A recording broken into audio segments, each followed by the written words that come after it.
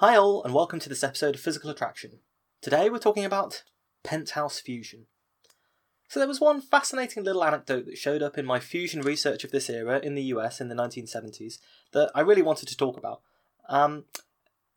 It arose with the new wave of tokamaks that was motivated after the initial frenzy over their potential usefulness. Now it didn't quite fit into the show, but it was too delightful to pass up telling you about. So here for your delectation is a little bonus mini episode to tell the story. So, we're talking today about a machine called the Rigatron. It starts with fusion researcher Robert Bussard, who had previously worked on such science fiction-esque projects as the Bussard ramjet for nuclear-powered spaceflight. In 1960, Bussard first came up with this ramjet, an interstellar space drive powered by hydrogen fusion, which would use hydrogen collected with a magnetic field from the interstellar gas, the interstellar medium, that exists between the stars.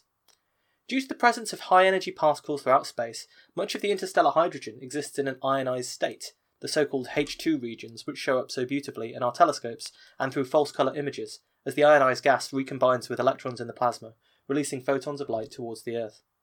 But because the hydrogen gas is ionized, it has a charge, and therefore you can actually manipulate it through magnetic or electric fields. Now, the gas is far too sparse to ever dream of collecting physically in a sort of net. Even at its most dense, there's only a few million atoms of hydrogen in a cubic centimetre, which is trillions of times less dense than the air that surrounds us. You'd need an extremely large physical collector to get anything like enough of these hydrogen ions to power sustained spaceflight. But once the particles are charged, you can attract them from a far greater collecting radius. Bussard proposed to scoop up ionised hydrogen and funnel it into a fusion reactor, using the exhaust from that reactor as a rocket engine, so the particles, the neutrons that would fly out, would push his spacecraft along. It appears that the energy gain in the reactor must be extremely high for the ramjet to work at all. Any hydrogen picked up by the scoop must be sped up to the same speed as the ship in order to provide thrust, and the energy required to do so increases with the ship's speed. Hydrogen itself does not fuse very well, unlike deuterium and tritium, the fuels for jet and ITER. Unfortunately, isotopes of hydrogen, deuterium and tritium are rare in the interstellar medium. Because of this, you can't use this hydrogen directly to produce energy, a fact which accounts for the billion-year scale of stellar lifetimes. This problem was solved, in principle, according to Dr. Bussard, by the use of the stellar CNO cycle, in which carbon is used as a catalyst to burn hydrogen via the strong nuclear reaction. Yet this can only increase the complexity of any fusion device that would be required. I mean, if it was such a simple concept to catalyse fusions with the CNO process, then people would be looking into it on Earth, and they're just not. Likely in the course of attempting to create this ramjet, he became fascinated by the commercial attempts at fusion on Earth, and was caught up in the wave of enthusiasm for tokamaks that we talked about in the last few episodes. Like several previous inventor visionaries we've mentioned, Bussard became obsessed with the potential and possibility of achieving fusion as a sort of a utopian vision, an energy source that would power and transform the world, making free energy for people and changing the very nature of how humanity operates, essentially. So Bussard set up his own private company to circumvent the slow-moving process of government grants, international collaboration, and scientific consensus. In this, he was part of a long and continuing tradition of people who thought that the mainstream approach, ever bigger tokamaks, ever more expensive projects, ever larger collaborations, was leading nowhere, and that smaller modular fusion reactors might be possible if only the right technology or design were to be found. So we'll talk about some of these startups in later episodes that I'm really looking forward to telling you about. But by 1978, Bussard had spent years struggling with the US Department of Energy to try and get his new tokamak concept funded. Ultimately, he was not successful in getting his funding from the US Department of Energy. He would have to go to other sources. So what was so different about Bussard's idea? Well, the main concept that makes it different to an ordinary tokamak is that it was vastly smaller. As we've already discussed, tokamaks can confine enormous amounts of heat and generate neutrons that can easily damage or destroy any fragile components that are in the way. Using superconducting magnets, which are very delicate, often made of ceramics and things like this, means that you need layers of shielding to protect those magnets. You need vacuum chambers that are sufficiently large to reduce the number of neutrons hitting any particularly delicate surface area, and so on. What this does, of course, is it means that you need a huge tokamak with lots of layers of shielding, lots of layers of empty space, and lots of protection for your fragile components. But Bussard's plan was to more or less abandon all of this and manufacture a cheap interior vessel that's designed to be disposable. As soon as it became radioactively weakened or destroyed by the intense flux of these neutrons, which could even occur in a matter of days depending on the material you used, this interior vessel would be disposed of and refitted, in a process Bussard regularly compared to replacing a light bulb. So, in some ways, instead of trying to deal with the nuclear waste through shielding and so on, all of these neutrons as a dangerous problem for designing a practical reactor, he's just saying, throw it away and start again. The fact that the Rigatron, Bussard's device, would expose its magnets directly to the full force of the neutron flux meant that the delicate but powerful superconducting magnets couldn't possibly be used. I mean, they would just be destroyed far too quickly, and the whole project would become far too expensive because you'd be replacing these valuable magnets. So instead they would use basic copper coil magnets. Even these would only last for a few weeks before needing to be melted down and replaced. But Bussard hoped that the cheaper cost of construction, using only normal copper rather than fancy YCBO or anything like that, would ultimately make his fusion reaction a more viable concern.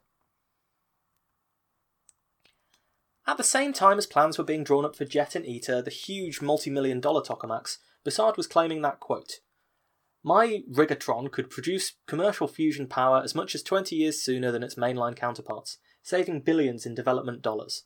A portable, flexible, high-energy neutron source, the Rigatron is capable of producing fusion power, fission power, ethanol for cars, oil from tar sands, and nuclear fuel.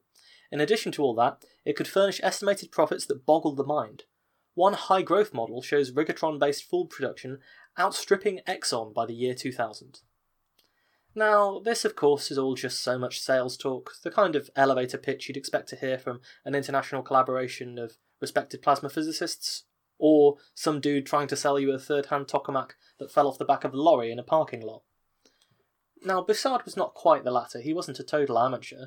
He'd worked in the industry as an engineer for years, and he held a PhD in plasma physics from Princeton. But Bussard, like many others, became bitter towards the establishment after a $670,000 review of his proposed tokamak project came back with an extremely negative verdict. He felt that the panel that had reviewed his work was tremendously biased because, of course, they were all deeply invested in the fusion mainstream, the big tokamaks that were currently being constructed at the main plasma physics labs. And this is always the thing you have to deal with these small independent physicists, these small independent scientists and observers. There's always a degree of bitterness because they feel that their idea so totally destroys the mainstream. You end up with this quite conspiratorial thinking where they think, okay, well, clearly the reason they've rejected it is because they can't stand being wrong, and the fact that my ideas will overturn the entire scientific establishment. The problem is, of course, that generally when someone has a new idea that they think will overturn the whole scientific establishment, it doesn't, because it's not correct. Bussard later said of the study in an interview with Omni magazine, "It was progress as far as we were concerned. For the first time we had money to explore the engineering parameters that bounded the physics requirements. As a result of that study, I was 100% confident that the Rigatron would work. But the scientific community aligned itself against us. In the spring of 1978, a board was convened to evaluate Rigatron's feasibility. The panel met and produced a report. The report was so asinine that my company, Inesco, wrote a 20-page rebuttal. That rebuttal got the panel to reconvene and consider it again. They came out with essentially the same kind of idiotic statements. Then they went downtown to higher levels of DOE and made presentations condemning the Rigatron concept. The study naturally cast an awful lot of doubt on the idea of exposing materials directly to the heat and neutron flux from fusion reactions. They suggested that the first wall of the fusion reaction, that is the first place that comes into contact with these neutrons, would just melt, and they were also sceptical that Bussard could do away with the more complicated auxiliary heating methods that were usually required to get the plasma to fusion temperatures. His device just relied on blasting current through the plasma, which had previously seemed not to work. Of course, if you have these additional auxiliary heating components, then it makes your tokamak bigger necessarily because you have all this apparatus around the outside for things like neutral beam injection and so on that we've discussed in previous episodes. Bussard claimed in Omni that their concerns were based on a lack of expertise. He said, quote, "That was nonsense, total nonsense. It was said by people who have no experience in building heat transfer systems that conduct high heat flows. The kindest thing you can say about those on the first panel is that they were woefully ignorant of the engineering technology of high-power machinery. That is the kindest thing." When describing the DOE's funding apparatus, he sounds downright conspiratorial. He was asked if there was really a fusion establishment in the nation's capital that excluded all but the mainline magnetic fusion programs from getting funded, And when they asked him this leading conspiratorial question, he replied, quote, "If you ask the people in government, they would categorically deny it, obviously, because to admit that would be to agree that they are perpetrators of evil. So they say, oh, of course not. Anyone with a good idea is welcome to come, and we will be glad to support them. In reality, things are quite complicated. Everything is funded by the Department of Energy through Germantown, Maryland, which is the old Atomic Energy Commission. Combine this with a small number of people who wander around the country contending that they should be given government research money to fund new and novel research solutions for fusion. In fact, one can show by known physics that most of these solutions don't work, which is why the DOE, in its reasonable wisdom, has chosen not to fund them. But we did not invent a new magnetic confinement scheme. All we did was take the tokamak and shrunk it in size by an engineering approach, not a physics approach. The physics is perfectly sound. We don't want to fight unproven physics. We never did. But suppose we're right. Suppose our machines do run as nature tells me they will. By 1984, we will have 5 machines that run at power outputs of 200 million watts for a couple of seconds. Our first commercial plant will be running in 1987, 20 years sooner, and at 1/40th of the cost of the mainline program. Now, who in the national program can be enthusiastic about that? The Rigatron's swift development could, in their view, put careers on the line. Long-term personal futures are involved in this program. The bureaucracy in Washington, which has planned the main national program, is now faced with the curiosity of a 20-year sooner solution that it didn't invent. And that doesn't make people feel good. It's human nature. So you can already see that Bussard had this deeply sort of conspiratorial, paranoid vein, that his ideas were so marvellous and they were just being ignored because everyone was jealous that his plan would essentially succeed faster than anyone else's possibly could. And this could well have been the end of the story. The scientific and technological community is littered with tales like this. The establishment is against me, they can't face the reality of my revolutionary technology and my brilliant ideas. They're hostile to anything that challenges their position, and they've closed the shop to technological innovation, so they can give away all the jobs and funding to their buddies. Sometimes these bitter outsiders have a point, and maybe they were treated unfairly. But more often than not, this is the refrain of the crank. I've seen it from people who have claimed to discover that all of physics and Newton's laws are wrong, because they misunderstood a simple phrase in high school, and people who've churned out endless books about how they're 1,000 times smarter than those stupid scientists. Rejection can be very difficult to handle for people with big egos. And on the other hand, it's certainly true that there was always a degree of favouritism when choosing which designs do get funded and which designs do get built. Ultimately, these decisions are made by people, and they are made by people with human biases, and indeed, they're made based on things like reputation that you might consider to be unfair. That proliferation of magnetic confusion devices that did eventually arrive showed that obviously the entire nuclear fusion industry wasn't captivated by a single device. I think part of what fuels these conspiratorial thinkers too is the fact that actually our narrative, our way of constructing science and the way we talk about it is always that, there is a consensus, and then some rare genius comes along like Copernicus and says, I've found the evidence, the key piece of information. And initially they're strongly resisted, but then eventually they're hailed as a hero. You think of people like Copernicus who overthrew previous ideas, people like Einstein and the quantum mechanics scientists who overthrew the previous paradigm. That's what everyone wants to be. They want to be the rare, genius-like individual who knows things that other people do. And we kind of feed into this narrative of this is how science advances through the unique actions of rare geniuses. And, I might even be guilty of it in the show on occasion, but that's not necessarily how science actually advances most of the time. Usually it's by a great deal of collaboration between a great number of people who all work on parts of an individual problem, and perhaps they don't all have access to seeing the whole of that problem.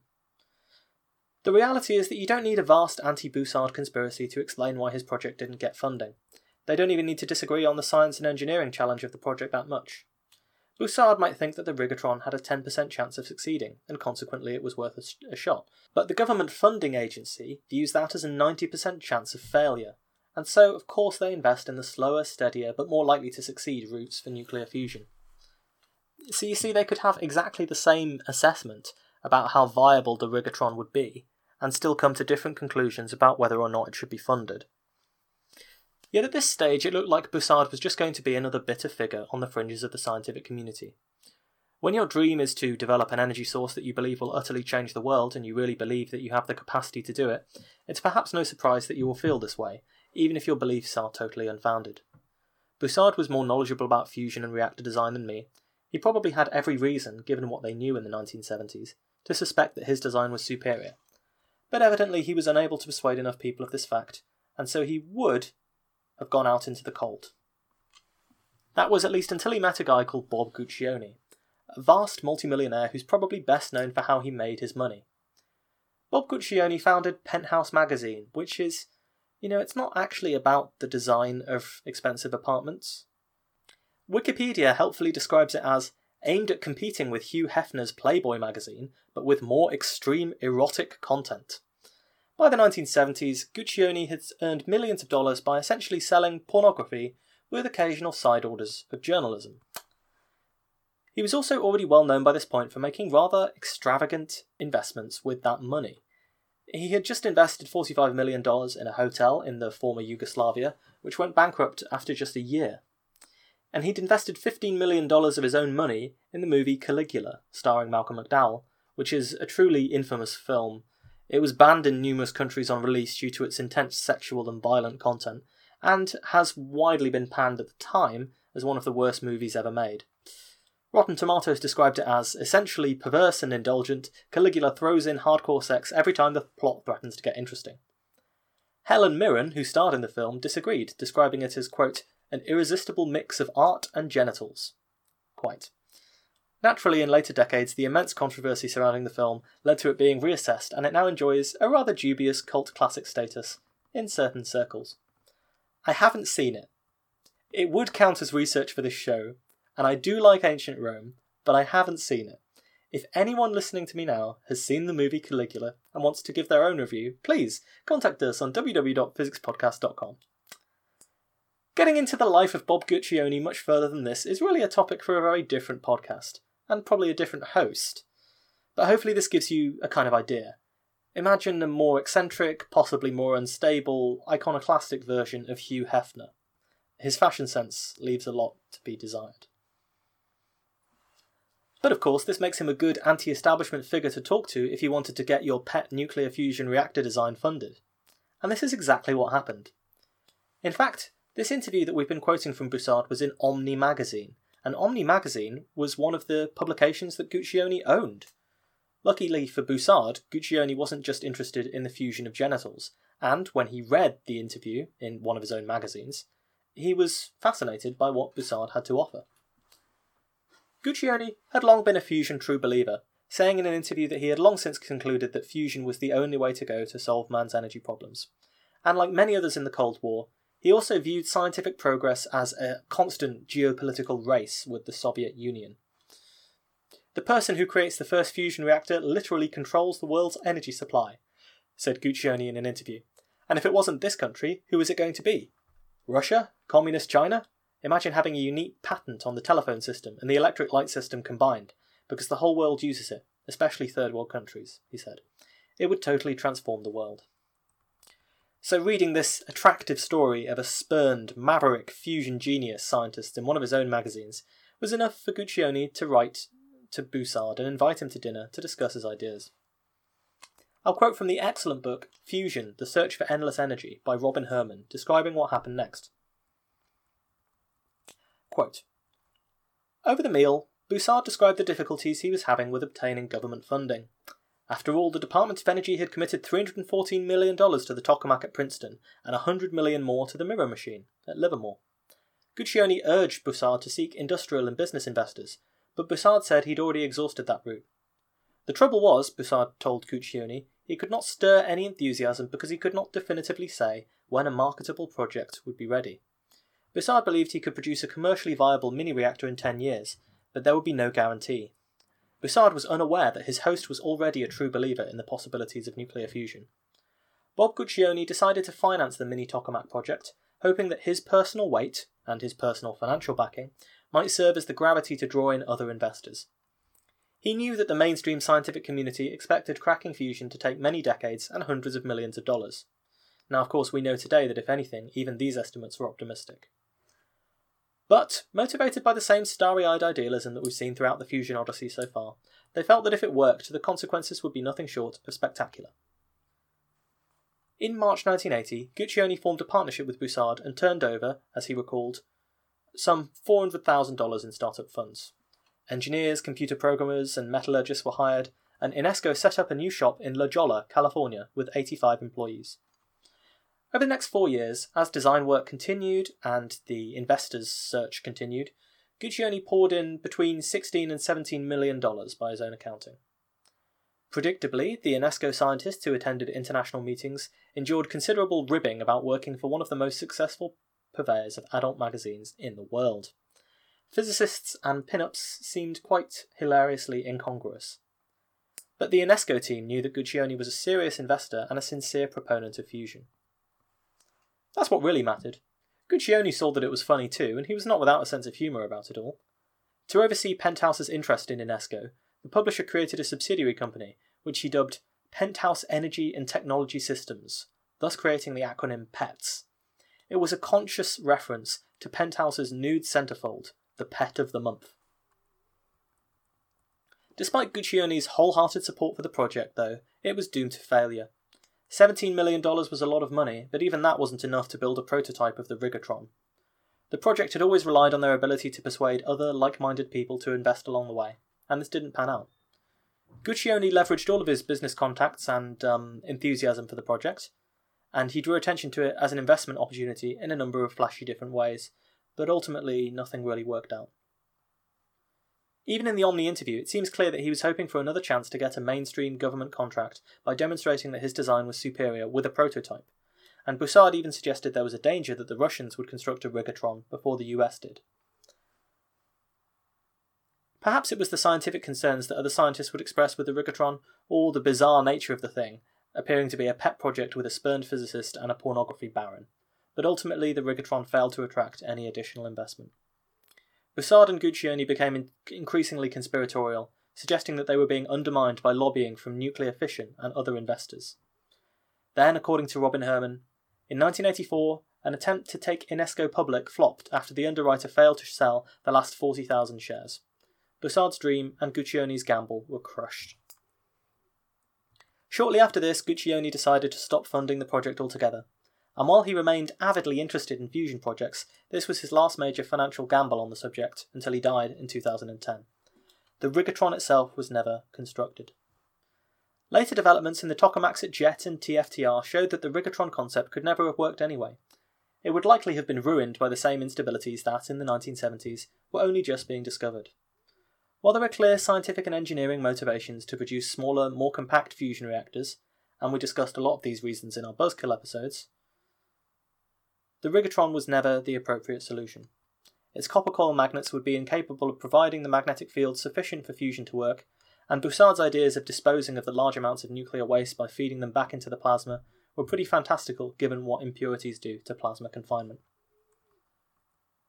Ultimately, even its most die-hard believer, Bussard, abandoned the idea of ever constructing a Rigatron. He knew that the project was far too speculative and unlikely to ever gain the millions of dollars of funding required. But this did not stop Bussard from pursuing fusion altogether, and he would spend the next 30 years looking into inertial confinement fusion, a device that would in fact accelerate plasma particles into each other at phenomenal speeds and cause them to fuse together. This was closer to electrostatic inertial confinement fusion, as it's called, than his previous dreams of a small, modular tokamak, and it resulted in a device called the Polywell, which still has its advocates today.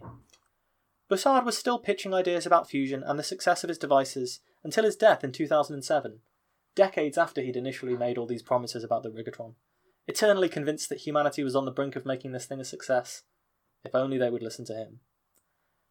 We'll come back to the idea of inertial electrostatic confinement fusion when we talk more about fusion startups and alternative attempts at achieving this dream. But for now, though, we'll leave the spurned physicist and the pornography baron in their rightful small but instructive place in the annals of fusion history, starry-eyed, dreaming of funding the invention that would guarantee the human race a glorious future, one centerfold at a time. And that's all we have to say on the subject until, of course, they adapt it into a Hollywood movie. And if anyone's interested, I'm available for scriptwriting duties. Thanks for listening to this bonus episode of Physical Attraction. You can do all of the usual things to support the show. Follow us on Twitter at PhysicsPod. Follow the Facebook page on Physical Attraction. You can donate to the show. Links on our website, www.physicspodcast.com, where you'll also find the contact form, which you can use to express any comments, concerns, changes, new episodes, ideas, people you'd like me to interview. Anything you like. It's always good to hear from you guys in the audience. Until next time, then, take care.